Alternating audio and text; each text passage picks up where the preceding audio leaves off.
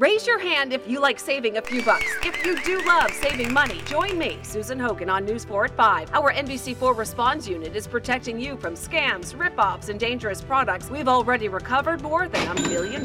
Jim Hadley here. Susan's got your wallet covered. Wendy Rieger and I will get you up to speed. Staying on top of constantly changing headlines and what they mean for you. And Store People is always keeping you ahead of weather changes. Join me, Doug Kammerer, and the rest of us on News 4 at 5, working for you. The following is brought to you by the Social Suplex Podcast Network.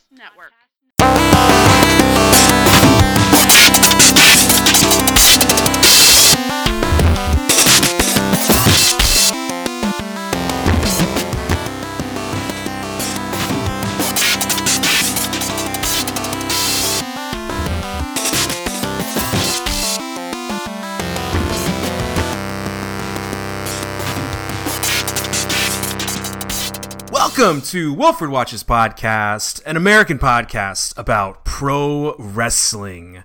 And first of all, thank you very much for listening today. We are dropping this on a Tuesday, so NXT UK TakeOver has already happened. All the big news has already occurred. We are recording during the event, so no spoilers. I want to say a big thanks to all the patrons who are supporting the show. We just kicked this off like a month and a half ago, and I've already got a lot of folks jumping on board for all the extra content. So thank you guys so much for that. We have plenty of interviews coming up, progress wrestling reviews, role players with Luke, and lots of fun theme shows, so plenty to come. And of course, plenty of New Japan coverage as usual. Today, we have a very special guest. He is an outspoken senior writer for Bleacher Report and best-selling author of, I think, 3 books as of now. Jonathan Snowden, welcome, man. Hey, thank you. Thanks for having me. Did I miss any accolades, or? No, I think that was that more than covers it. I used best-selling author a little bit, ironically. I was not like a New York Times best-selling author, but a couple of my books were on the charts in Canada. So they all count, though, right? Yeah, those are some well-read individuals up there above the border. Lovely people above the border. I mean, yeah, it gets cold in the wintertime. There's not much to do but cuddle up and read a book, I guess. Absolutely, dude. And about pro wrestling, which we all love pro wrestling in one way or the other. Even though we might not like each other sometimes, we do all share the love of pro wrestling. So, first question I want to ask you is from my buddy Shane online. He says, what are some updates on the Ken Shamrock book? Tell us about that project and any updates that you have. Tell us all about it. Yeah, so I'm writing a book about Ken Shamrock, who probably most people listening to this will be familiar with. Ken, he was a WWE superstar for a couple of years, and as well as one of the kind of foundational figures of mixed martial arts in America. An early UFC superstar, UFC super fight champion, and a lot had been written about Ken, but so much of his story has not actually been told publicly. And I was real interested in working on that book, and we did an Indiegogo crowdfunding for a month late last year, and we met our goals and raised all the money we needed to make this book happen. And so the update is that I'm in the process of writing it. So sweet. I've written several chapters. I owe it to the early adopters and the people who have already put their money out by August of 2019. So it's going to happen. I will meet that mark, and that just means I'm going to be deep in the world of Ken Shamrock for a couple of months, and it'll be fun. So have you gotten to spend a lot of time with him lately? Have you been in person? Have you just been on the phone with him? Like, how are you doing your research about this, the book? Yeah, so I've been to, long story short, I guess, I went when Ken was fighting Kimbo Slice for Bellator, which was like a big fight that he had in his late 40s. I went for Bleacher Report to San Diego where he had his training camp, and I wrote a big feature story on him. And I guess we hit it off pretty well. I was there for several days. And I remember at one point, he told me, like, I was asking him questions, and he said, Jonathan, you know more about my career than I do. And that kind of like just sparked something. I wasn't sure I would ever write a book again, but that kind of sparked something, and I was kind of interested in delving deeper into Ken's story, and we just kind of came together, and I've been to his house a couple of times for several days each time. So I've spent like more than a week in person with him talking about his life and career, and of course, then I've also interviewed like probably almost 100 people in his circle at various times in his life, from his childhood right up through the present time. And then I'm going to Atlanta. This will kind of be the end of the book, mostly because we're running out of time, because Ken's still alive, so there'll be lots of stories to come, but I'm running out of time. So the end of the book will be in Atlanta, where he is making his return to professional wrestling on American soil for the first time in like 9 years or something. He's going to be wrestling Tom Lawler on Super Bowl weekend at a bar in Atlanta, and I'm going to be there. So that I'll see Ken again. Yeah. So what a way to end the book is kind of with him as a 50-plus-year-old man in a bar fight at a pro wrestling show. I don't know. Some people might consider that kind of like a step down. To me, that's pretty cool. Like if you could do that in your 50s, that's that's pretty badass. You've got dudes like PCO who made a revival through 2018. You've got dudes like David Arquette who are like deathmatch icons now. It's like it's really fun to see, man. It's at a point where wrestling is thriving so well in so many different pockets of this niche that we all love, that it doesn't matter what age you are, man. There's something for everyone, and it's a pretty fun time for pro wrestling. Yeah, so this card actually in Atlanta, one of the guys, TJ, I don't remember the name of the promotion, but they run an indie promotion in Austin, Texas, and they've kind of branched out. They're going to try Super Bowl weekend just because there's so many people in Atlanta, kind of like a variation of how all these wrestling groups show up wherever WrestleMania is and run their shows, and there's already an audience there. They're hoping there's going to be that audience for wrestling at Super Bowl weekend, and so they're bringing their show to Atlanta, and it's besides Ken and Tom Lawler, the next day they're having a traditional pro wrestling show, and it's going to have like SCU. He's bringing back Glacier from WCW, the Yeti from WCW. So it's going to be like one of these shows that has a little bit of everything. So Penta and Phoenix, I think, are there. Like it's going to be pretty awesome. So I'm really looking forward to seeing some live wrestling for the first time in a long time for me. So it'll be cool. That's amazing, dude. Yeah, it looks like I think Matt Cross. It's going to be on the 31st of January, my birthday, so hope you have fun with that, dude. That looks amazing. So my buddy Luke has a question, Omega Luke Podcast. He's been killing it lately. He says, I'd like to know if Jonathan or anyone at Bleacher Report knows about or has had to deal with any angry wrestlers after reporting something on their match or something else. And if so, if you want to name drop anything. That's an interesting question. I saw that when it came through, and I'm just not, it doesn't really spring to mind. Like, I'm sure there are people who have been angry at things that we've written about. I've had some interactions with mixed martial arts fighters who were unhappy with things that I've said about them. But, for the most part, when I write about wrestling, I don't do it from like a news perspective necessarily. And I'm really positive about wrestling. I really enjoy wrestling. So for me personally, I think there's probably rarely been a cause for someone to be angry. Now, I did have a weird confrontation, I guess would be the best way to describe it, with Cody Rhodes one time on Twitter. And that was probably the most negative interaction I've ever had with a professional wrestler, which was kind of interesting because it's not like I had tagged him or anything or was attempting to engage him. He just kind of like parachuted into one of my tweets, and all of a sudden it was just like we were fighting. So that was the closest I've come, and that was interesting. You can never tell with pro wrestlers like how serious it is, like or am I part of a gimmick or what's going on. So that was quite a couple days there. Holy cow!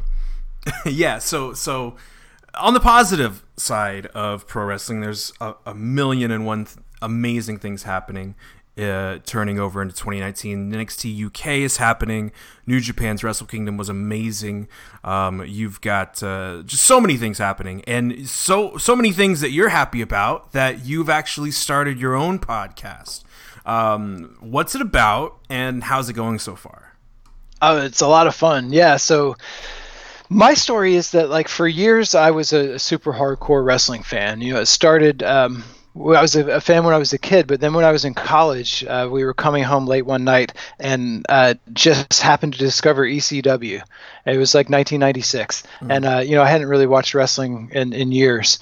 But something about ECW, I think it's not just unique to me, but like to a lot of people of my age, like it sparked something in us. Like this was modern wrestling. It wasn't like wrestling from the 70s. Like it felt current. Like the gimmicks were things that we could recognize. Like there's rap music, there's the rock music we listen to. It's like everything about it was just like it was made for us. And so I discovered wrestling again then, and really just fell deep into it, man. Like at the time, this is well before the internet existed, but the speeds of it were not. It wasn't capable to download things. You couldn't stream things. You couldn't watch videos. Like it would literally take 10 or 15 minutes sometimes to load up like a high resolution photograph. Yeah, like it took me like a full 24 hours to get like a CD or an album back on Morpheus and Kaza and all that stuff. Right. And I'm talking about a couple of years even before that. Like where you would just sit forever and wait for like a picture of Sunny to load up in her bikini or something. Oh, what a babe! Oh my God. Right. So that was the era, and the way we distributed wrestling amongst ourselves was on videotape, like VHS tapes. And so I had boxes and boxes. I'm talking hundreds, probably 1,000 plus videotapes of wrestling from all over the world. The territory days, the classic American wrestling stuff, and also just every Japanese promotion you could imagine. So that was kind of how I started as a fan. And then there was just a time in my life where it kind of, that faded. Like I was so into it for so long, and then life kind of happens, and you kind of lose interest, and then you see so many negative things. Like in my case, you watch all these people pass away who you had admired so much, and it's just hard to be excited about something when that kind of stuff is happening so often. So not to make it a bummer, but I kind of fell out of wrestling until just recently. I've rediscovered a passion for it, and my wife right alongside me. Christina's really gotten into wrestling now, and we were talking about it so much around the house that I was just like, why don't we just record this conversation and see if anyone else is interested? And so that's what we've done. And we've done a couple of episodes of a podcast called Illegal Double Team. And the idea is just that there's so much wrestling available now, streaming online, so many promotions, so much stuff happening.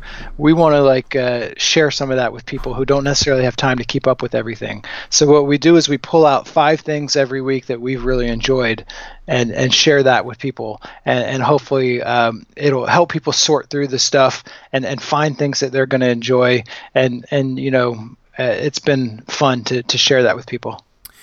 Yeah, you're online at J.E. Snowden, and you're very interactive lately now that you're back into it and stuff, and people will definitely you're very accessible, which is just like a lot of these wrestling organizations have been, because that was definitely not something that I had when I was a kid growing up, watching ECW and watching Doink and Razor and all those dudes from the mid 90s, man. It's like I met Terry Funk one time, like after a house show. Like it's so hard in the past to be so accessible. Now you can tweet somebody, you can get interactions with people online and wrestlers and companies, and it's just insane. After just about 6 months of me doing this, I have no journalism, no skills whatsoever. But because of the accessibility that social media gives us, I've had the opportunity to speak to pro wrestlers. And I wanted to touch on a question that somebody had earlier today when we tweeted out about some questions for you. What would you say to anybody who wants to start writing or blogging or starting podcasts, especially if they don't have any journalistic background? My response to the dude was just do it and DM me, and he already has. But what would you say to that? Yeah, so I agree with that like wholeheartedly. My story is kind of interesting because I wouldn't say that I don't have a journalism background exactly. Like I was the editor of my college newspaper, so I do have that skill set in my background, but that wasn't what I was doing for a living when I started writing about mixed martial arts and wrestling. I was working at the White House actually, and just kind of like I had come back from overseas and things had changed so much in mixed martial arts that I was interested in how that had occurred. Like it had gone when I went over there, it was still an underground sport. When I came back, it was on Spike TV and it was a big deal everywhere. And I was interested in how that happened. And, I was looking for a book to read about MMA and its history. And there wasn't really anything out there. And I just kind of on a whim sent a pitch to a publishing house called ECW Press that does a lot of pro wrestling books.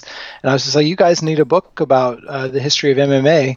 And the editor wrote me back and said, yeah, we do. And gave me the challenge to write a sample chapter. So he put it out there for me to, Wow. to sink or swim on my own merit. And so I did it. And all of a sudden I was writing a book about MMA, and like I didn't have any kind of background or I didn't know anyone. I was just starting from nothing. And so I would encourage anybody to just go for it. You never know. The worst thing that's going to happen is that you don't succeed, and you'll still enjoy the process of it. Yeah. If it's something you love. So you never know. Just do it. See what happens. And that's the only way to get better at something too. That's the other thing, is that if you want to do this and make something of it, you're going to need some reps. You're going to need to fail a little bit. You're going to need to try, have something not quite work, and then figure it out for yourself. And the earlier in your career you can do that, the better off you'll be. So I mean, the tools are there for everybody, as you're saying, and it's never been more accessible to creating art has never been easier in some ways. The mechanisms of it, you still have to have it inside you, but actually getting out to people is easier than ever. So Absolutely. Just do it. Yeah, I totally agree. Absolutely. But to throw something different at you. You are in the world of wrestling journalism now, and you have been for a little while. You write for different websites. You've been for SB Nation, lots of different places, lots of very established places. But a total amazing question that just knocked me off my feet in the tweets this morning. I had to ask you, who is the Tomohiro Ishii of wrestling journalism? Who's the badass? Who's the tough guy? Who's the toughest dude out there? Yeah, so I was pondering that for a little while, because who would fit that bill? At first I thought it just meant like someone who was really short, and in which case there's a lot of them. Like it could be Brian Alvarez from Figure 4 Weekly, is a really short guy. Mark Raimonde from MMA Fighting and SB Nation, who is a huge wrestling fan, is short. But I don't know if you mean like an ethos, like a guy that just can take a beating and then just wants to give it right back to you, wants to take it, wants you to hit him as hard as you can. That's a good one. Like I don't know if I'm familiar enough with the space to identify that person. Who are you thinking would be like the Ishii? I'm in the fan world, so it's very hard to really acquaint those attributes to an actual journalist. But I would say that Alvarez has been taking bumps lately, so he has at least he's starting to have a little bit of pedigree in the ring. I have no idea, dude. The way that you interact with the trolls online and the Boo Boys definitely need some. You need some toughness to do some of that. So I would put you in that contention as well. Well, if you're thinking about it that way, then the toughest, the most combative of wrestling journalists, although they all kind of I guess because you like pro wrestling, like it comes naturally to get in these kind of back and forth with people. It's almost like you're in the middle of your own version of a promo, and everybody thinks they're the Rock and they're the one who's going to deliver the perfect cutting line against like some person that on the other side of a computer screen. So we all kind of can fall into that trap of being real aggressive with people online. I think that's the nature of being a wrestling fan, maybe coming out. But the best and worst, depending on your point of view when it comes to this, is the godfather of all of us, Big Dave Meltzer.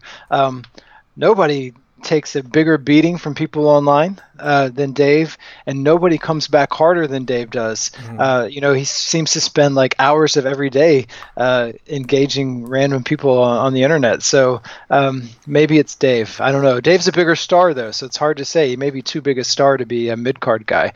Then maybe that's disrespectful, and he's going to yell at me now. So I don't know. Okay, so somebody asks as well, when are you going to fight David Bixenspan? Is there a feud there that I need to know about? Yeah, so it's an ongoing sort of half shoot, half work gimmick of me challenging David Bixenspan of Deadspin to a contest. Obviously, that would be totally inappropriate in real life. It would be unfair. It would be unbecoming of me to take advantage of someone of David's physical capacity. So that wouldn't be cool. Like for me to beat up David Bixenspan, I wouldn't do that. At the same time, without getting into all the gory details, I feel like David Bixenspan owes me money for a project that I paid him for and he didn't deliver on, and so there's some real animus behind it. And obviously, should he want to engage in fisticuffs, we can make that happen. But there's a barroom brawl coming up soon that we can talk about. See if we can get you booked on that card. That would be. I mean, I'll be there. I will be there at the one in Atlanta. And if David Bixenspan wants to show up, take some bumps for me. I'm not selling anything, but I'll give him something to work with. So about MMA. I've personally kind of fell out of love with it very quickly. Like, it was kind of a flash in the pan to me for a little while. It was fun for a little bit, but it just doesn't give me what I want anymore. So what is your current views on mixed martial arts and specifically UFC? Are you still having an enjoyment watching it, keeping up with the news, or are you kind of just disappointed? Like, what's your view on mixed martial arts as of 2018-19? Yeah, so it's kind of complicated for me because I wear two distinct hats, definitely. Online I make most of my money, and my career is in covering mixed martial arts, my second career, I should say. Mm-hmm. I still keep a regular job. So in that case, I'm sort of atypical in that I couldn't just decide, hey, I'm not interested in this anymore. I'm just going to totally bounce, because I still needed to write about it and and feed my children. So of course, yeah. So I can't entirely disengage. So and there are still parts of it I definitely like. There are still sometimes fighters that interest me, and there are fights constantly where you see. What I like about MMA is that, and lots of sports are like this, it's just like human beings showing the potential of the human body, the human will, the spirit, that kind of stuff. It's hard to be cynical about that when it's happening right in front of your eyes, when someone is giving so much of themselves so publicly. It's hard not to appreciate that. So I enjoy a lot of the contests. Now, as far as like engaging in UFC as a fan and the constant back and forth between fighters and how many events they do and how watered down they are, and it definitely, as a fan, it definitely is not my fandom is not what it was 10 years ago, even 15 years ago, even 5 years ago. I can understand when people like you say, I've lost interest in it. I can relate to that. I understand why. Let's just say that. Do you think that there's a decent majority of people that might feel the same way based on your coverage? Do you think fans are feeling a little out of touch or kind of oversaturated with so much? Yeah, it's really it's an interesting question to consider because we live in this weird world where we are deluged by Twitter. So I think we often have like kind of a skewed view of what's actually happening because like inside the world of Twitter, yes, it's very people are really feeling like there's an oversaturation.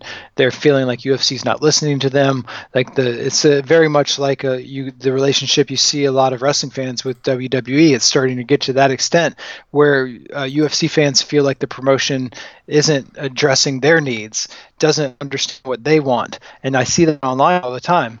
At the same time, there's a ton of people watching this. They're selling the television rights for more money than ever. They can still get 700,000 people to buy their last pay-per-view. So at some point, you have to look at the broader picture and realize that maybe Twitter is not everyone. And a lot of times we fall into that trap of thinking that it represents everybody, when really it represents a small subset of the most engaged and hardcore people. So among that group, the really hardcore fans definitely feel like UFC is not listening to them, and they're unhappy.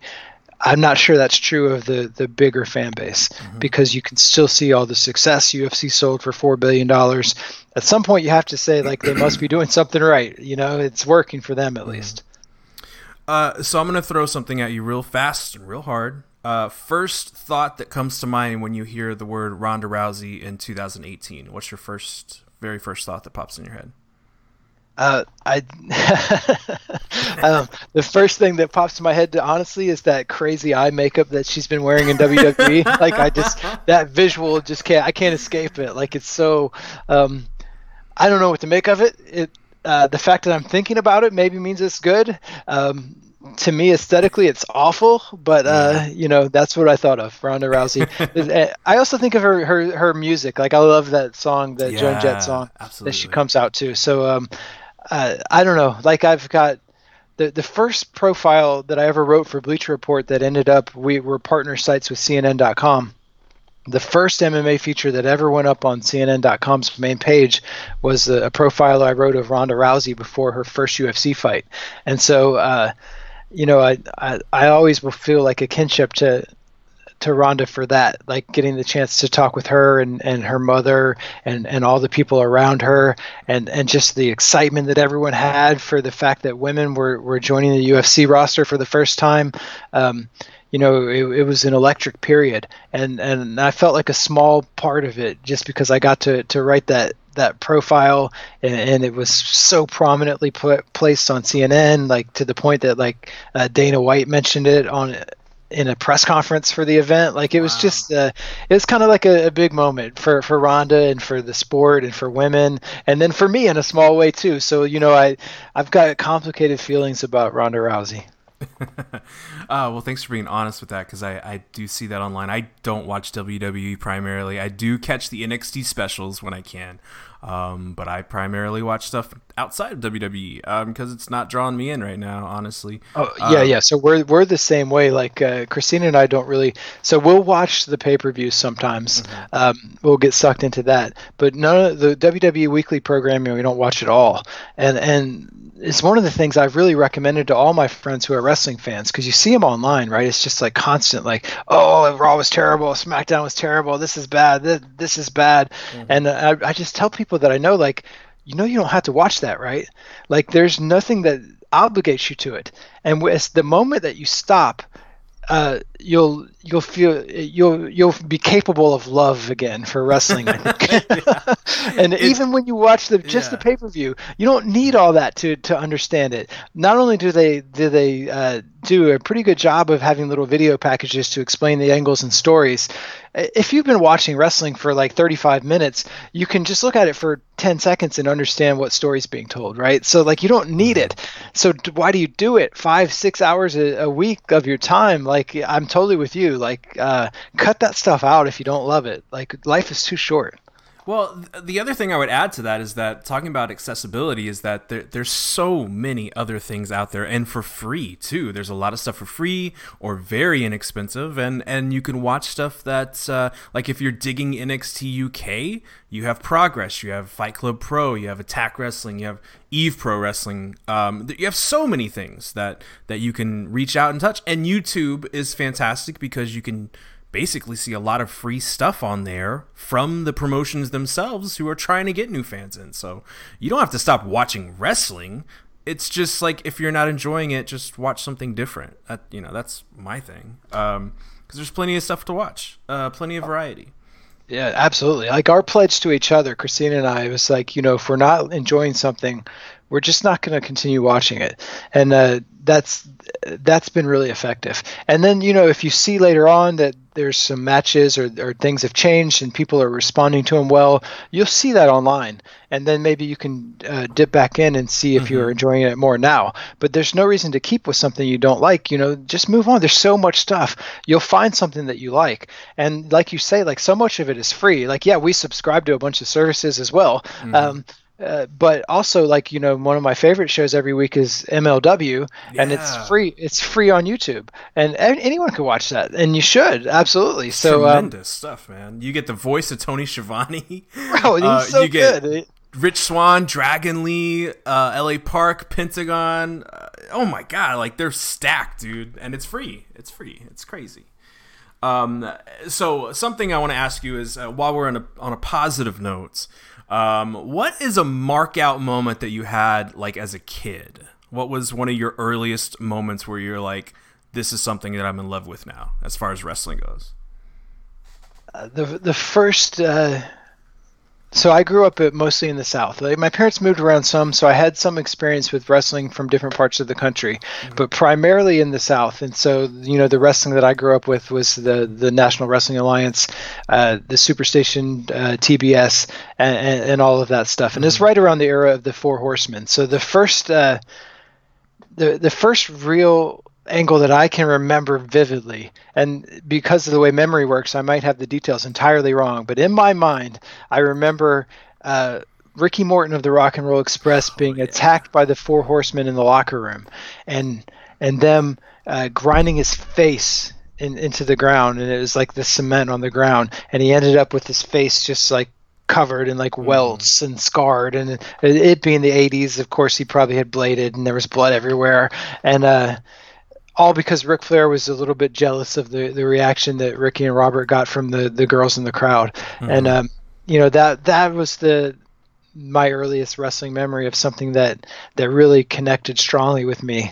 I wish I could say I was cool and was like the heels, like a fan of the heels and loved the Horsemen, but no, I was Rock and Roll Express all the way. That's and amazing. Was just infuriated by the fact that they had attacked Ricky like that in the locker room. And so that's my wrestling angle. And I guess I'm lucky to have grown up in a period in which wrestling was so great. And there were so many, I'm watching a television show and it's just packed full of Hall of Famers, Ric Flair and the Road Warriors and Dusty Rhodes and Magnum TA and Tully Blanchard, Barry Windham. Yeah, he was a prominent just a couple of years after that. He kind of replaced Tully in the Horsemen. That was about the time I started watching as a kid.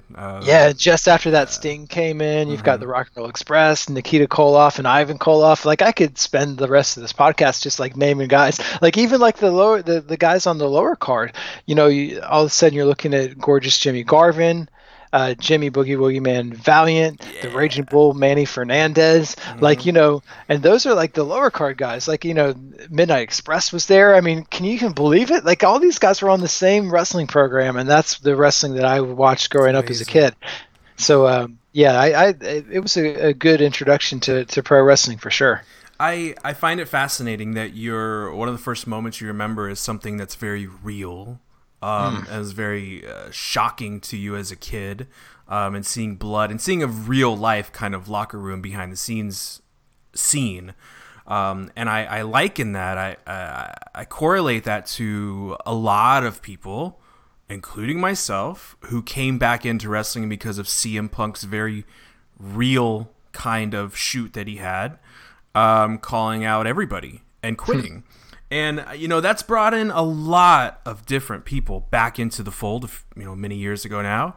And I think that blends in well to a question that your buddy Ryan mentions, and I know he kind of jokes about it, but there is some realism that really, I think, could make the main product, WWE, a lot better. There's a lot of real-life soap opera stuff that is a little too watered down right now for me, and I think some of that realism that you spoke to as a kid and CM Punk, a few years back, should there be more realism in pro wrestling to make it more closer to a sport presentation or a drama presentation?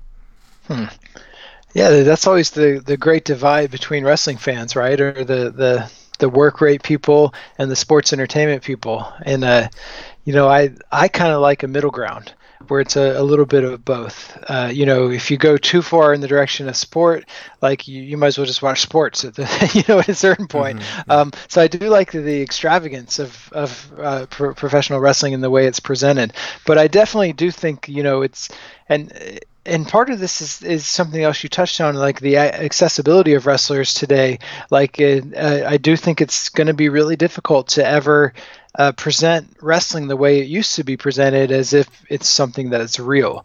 It's like, in the world of a movie, like there's a certain realism. They pretend, no one breaks character in the middle of a movie to talk about, the bad guy and good guy or we're really friends in real life, but at the same time, like afterwards, the actors don't pretend like they still hate each other just because they were, one of them was the villain in a movie.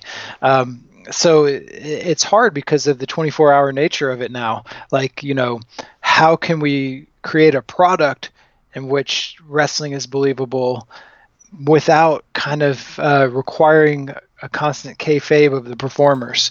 That's really the issue, right? Is that how do you have one without the other? How do you have a realistic product while still allowing the performers to be human beings on social media and online? That's the big challenge. And I don't know if anyone has had a great answer to that challenge. I don't know. Do you think that there's someone that's doing it right? I think that New Japan is probably the closest to finding that happy medium, at least for me on my personal level, is that it's presented very much like a sport as best as it can. It has its comedy moments, but it's not 3 hours of comedy. It's not a full 2 or 3 segments. It's for me, it's lightly seasoned into it, so I can enjoy the comedy or have a really funny match, but there's still a presentation and an importance to the pro wrestling aspect. So I think New Japan, for me, and literally for my money, is the best at finding that happy medium. Personally, but at the same time, like you still have like one of the top stars of New Japan Pro Wrestling, assuming he still is Kenny Omega, who does has a prominent role in Being the Elite, which is like a show that entirely breaks kayfabe. And then Kenny you also hear him talk about backstage at New Japan Pro Wrestling, talking about not like having a desire to win or lose a match, but to have the best match. And there's a kayfabe element being broken there too. So I wonder if there's like really any place where there's not a postmodern approach, at least in some small form. As soon as and this is just a very personal feeling, and I don't care what Twitter says. As soon as he talks, and as soon as the focus shifts to his contract talks, which happened a couple months ago, and it shifts to him and the focus is on him and it's not on the company and the sport and the matches and the feud, that's when I start to lose interest in him. I think he's fantastic. He's one of the best wrestlers in the world. He's charismatic. He's great. But I keep my focus on New Japan. I'm watching the Fantastica Mania matches in the morning with CMLL guys coming over and Tiger Mask still fighting. So that's the part I enjoy. I'm not really worried too much about his contract thing. I want to see him. I'm ready for him to go do his own thing. And that's the realism that I don't really like as far as contracts go, because it's not for us to really know that as fans. I'm more into like a realistic storytelling. Somebody's leg not working. He's old and his back's not working the best as it used to be. So yeah, it's very hard to find that. But as a fan, you have the crazy amount of different options to find what you're trying to look for. So you're right. It is hard to find that balance. But something that is very like one extreme or the other is the opinion of CM Punk. And you're either like, a lot of people were brought back into wrestling because of his very realistic, promo, but he also left in a unsavory way for some people. So if he comes back in some capacity with this new All Elite Wrestling, just speculating here, if he comes back in a commentary or wrestling, is that good? Like, would you be happy to see him back in wrestling, or because he's not doing too great in UFC? No, that's for sure. Yeah, I would be interested in having him back. I think it really is interesting. Like, it speaks to the power that he had as a performer. That years later. And it has been years. I don't know how many at this point, but it's been several years since he was in WWE.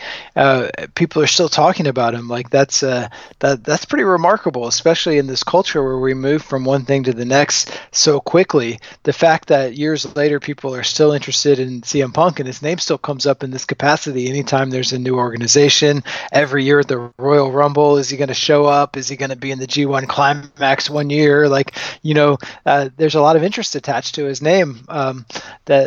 Whether you personally love him or not, like you can't deny that he has had some success attracting the audience, because man, people care. Like it's pretty cool to see people care that much about something. I would be really curious to see if he did come back. What it would be like, because the standards have been raised in the last few years to the point like. I'd be real curious whether he could keep up with the other guys at this point. Like that would be why I would want to see him, to see like, okay, if he ends up in the ring with Kenny Omega, like, is he up for that challenge? Because I wouldn't be 100% sure. Yeah, and he's not exactly a young dude anymore, and in professional wrestling standards, he's definitely a little older at this point, and he's gotten his ass kicked in UFC a few times, so didn't make him younger. So the last question that I want to, and it's more of a platform I want to give you, because I think I really want to hear what you have to say about wrestling gatekeeping in 2019 and holding something back that is enjoyable to others. Because I felt some of that when I was watching certain Japanese wrestling companies. It's, if not for people like Hisame, who's the unofficial translator essentially, if not for her, I think I would have been kind of gatekept out of Pro Wrestling Noah. And I've been watching for the past few months, and I've been thoroughly enjoying it. And what do you have to say about gatekeeping and this tribalism that social media provides in the world of pro wrestling? Because we spoke last night on the last episode of Fights at the Roundtable. We had a roundtable discussion about social media and the effects of people reading those accounts, and we saw Toni Storm, of course, delete her social media and delete everybody, and the effects on mental health. And I think it all factors in together, and I want to hear your viewpoints on gatekeeping and social media and how it affects people. Yeah, it's been real interesting because for the longest time, I was among the hardest core wrestling fans. So I knew every wrestler and knew their history and was up to date on all the storylines and all the various promotions. I could talk smartly about just about any wrestling match. So it was a conversation that never really impacted me. But having taken years off, and now coming back into wrestling, like now I'm in a different position, and I feel a little bit the impact of gatekeeping, because a lot of the stuff that we're watching, like we're seeing with fresh eyes, Christina and I, I don't know the wrestlers. I don't know much about them. I've not seen them before or only briefly. Like, we're not the experts here in everything. And so we are trying to discover this. And there definitely is like a group of people who seems like hell-bent on people not, they don't want other people to enjoy the wrestling they like. They actively try to keep other people out of that space. And it's really strange. Like, it's something that has always been there, though. Like, back in the 90s, there used to be these news groups, which would be where we would discuss wrestling before there was really message boards. They were public news groups, and we created a fake group called the Work Rate Crew, and it was basically a parody of these kind of gatekeeping fans, and we would go around and tell everyone to lurk and learn was our catchphrase. And that was kind of like the attitude that hardcore wrestling fans have, which is like, you can't express an opinion, you can't express any joy, you can't ask any questions. Like, we want you to sit in the corner and be quiet. And like, that's not a productive way to have a conversation or to live your life. So I've kind of been fighting against the gatekeeper mentality for a long time, because I think it's absolutely harmful. It's stupid. And, for me, I want people to watch and enjoy wrestling. Like, I love it. And I think that you would love it too, like almost anyone, if you just gave it a shot. And part of what I want to do with my podcast is to highlight things that I like and invite people in. Like, here's what you should watch. Here's what we're watching. Why don't you try it? Like, how much better is that than saying, oh, idiot, you pronounced the Japanese guy's name wrong, or actually they fought before in 2007. Didn't you know that, you idiot? Like, like, just that kind of stuff is so, like, what's the point of it? And I feel strongly about it, and I hope to never be a part of that kind of toxic environment. Like, that's not what we want to do at all. But it still, if you're on social media, it's very like you have a social contract with the other people that you use it with. And so how do you combat that? Because I saw some real world experience. I saw you combat an idiot this morning who didn't bring anything positive to the table. And to his point, maybe I'm trying to play devil's advocate, but sometimes you can be reactive online. You can say stupid things online and you might regret it. And I've done that a couple times, and you can't help but be reactive sometimes, because it's so easy to say anything. So what would you say to combat that? We saw with the Toni Storm thing a real groundswell of support for her, and I thought that was a really good step in the right direction. But as far as gatekeeping, it's a little harder to to maintain that. And so how would you combat that? Or what would you give advice to somebody how to do that? So it's definitely hard to always handle it the right way. And I for sure don't. I definitely tend to have a short trigger, and because I have some degree of prominence, and there are a lot of followers on Twitter, and a blue check mark that automatically brings out like an aggressive brand of poster who wants to show that they know more than I do, which is probably true in the case of most pro wrestling, which is fine. You know more than I do. So, but I do get a lot of aggressive tweets, and sometimes I respond to them in an unfortunate manner. And so nobody's perfect.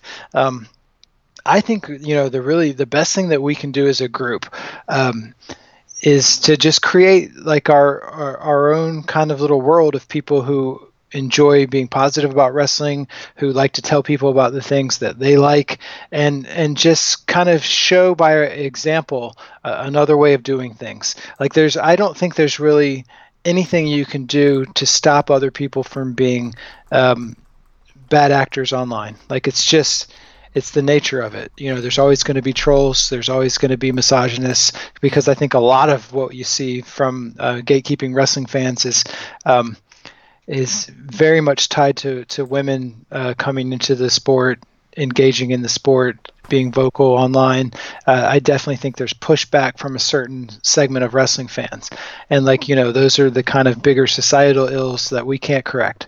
And so all we can do is present our own version of how we'd like interactions to be, the world we want to be in as far as wrestling fans, and invite people into it.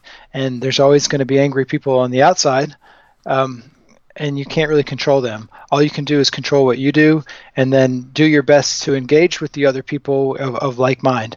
I think what we fall into too much in social media is like we spend all of our time engaging negativity that we'd be better suited ignoring and engaging each other in positive conversations and sharing the things we love.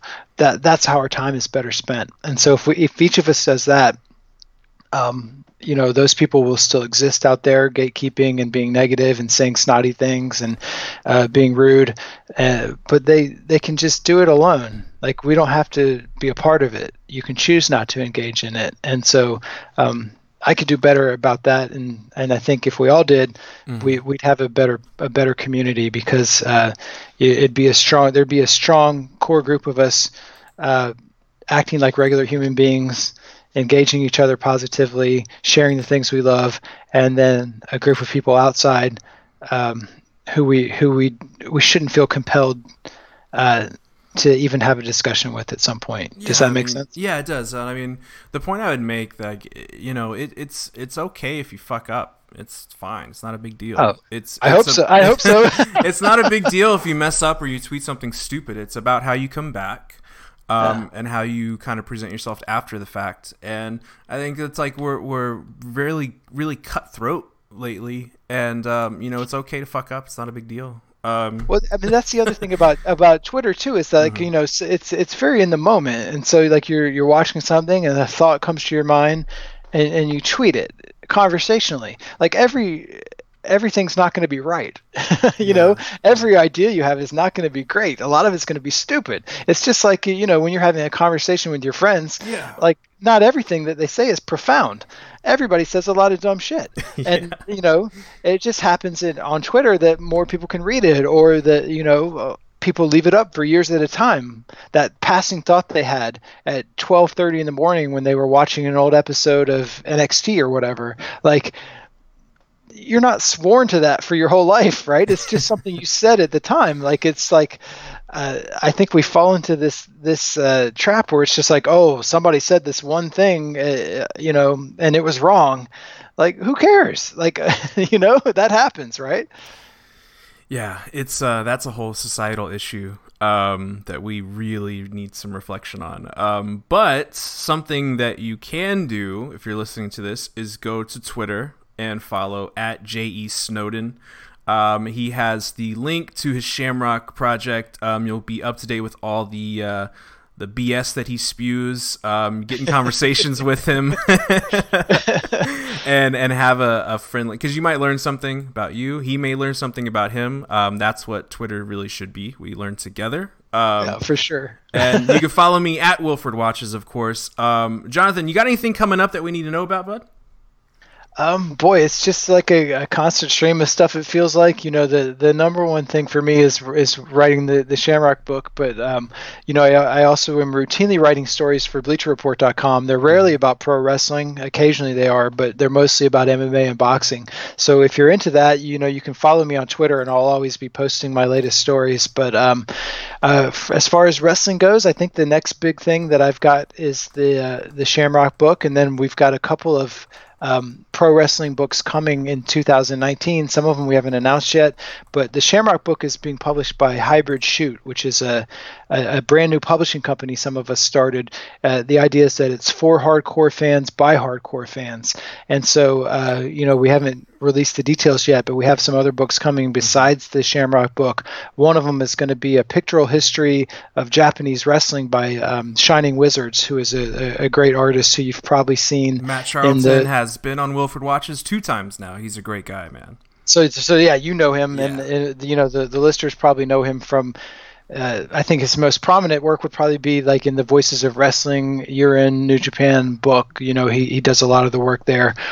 He's taken on a really ambitious project of illustrating every wrestling champion in the history of Japanese wrestling, and it's like it's just the kind of project that as a fan I would dream about seeing, and so I'm excited to help bring that to everybody, because I think it's so important to document this wrestling history, and to do it in the dynamic style that Matt does with his artwork is I'm just so excited about it. And there's so many projects like that we're going to have coming out that I think hardcore fans are going to be passionate about, and that's what we aim to do. So follow us there at Hybrid Shoot on Twitter as well. And if you need a chapter on something, if you want to give a guy a break, let me know what you need, and I'll try to pump something out for you. Yeah, we can talk about it because we do have some things planned that are going to call for like essays. So you know how to get in touch with me, and absolutely. So yeah, thank you very much for joining. If you are digging what I'm doing, please check me out at patreon.com/WilfordWatches. Give me a follow on Twitter at WilfordWatches, and let's chat. Let me know who you want on the show, who you want to discuss. We're gonna have much more many more conversations about social media and stuff like that in pro wrestling. I think the reception that we're having from the Fights of the Roundtable discussion is a very good step in the right direction. So follow me at Wilford Watches, and we will see you next time.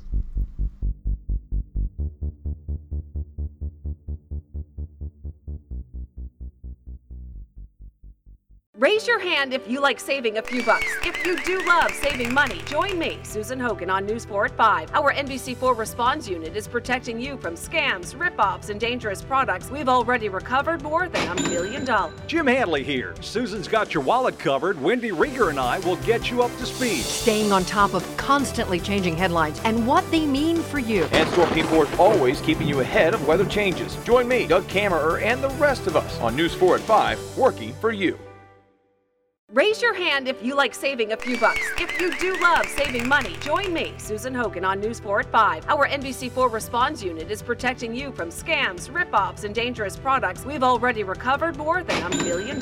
Jim Hadley here. Susan's got your wallet covered. Wendy Rieger and I will get you up to speed. Staying on top of constantly changing headlines and what they mean for you. And Store People is always keeping you ahead of weather changes. Join me, Doug Kammerer, and the rest of us on News 4 at 5, working for you.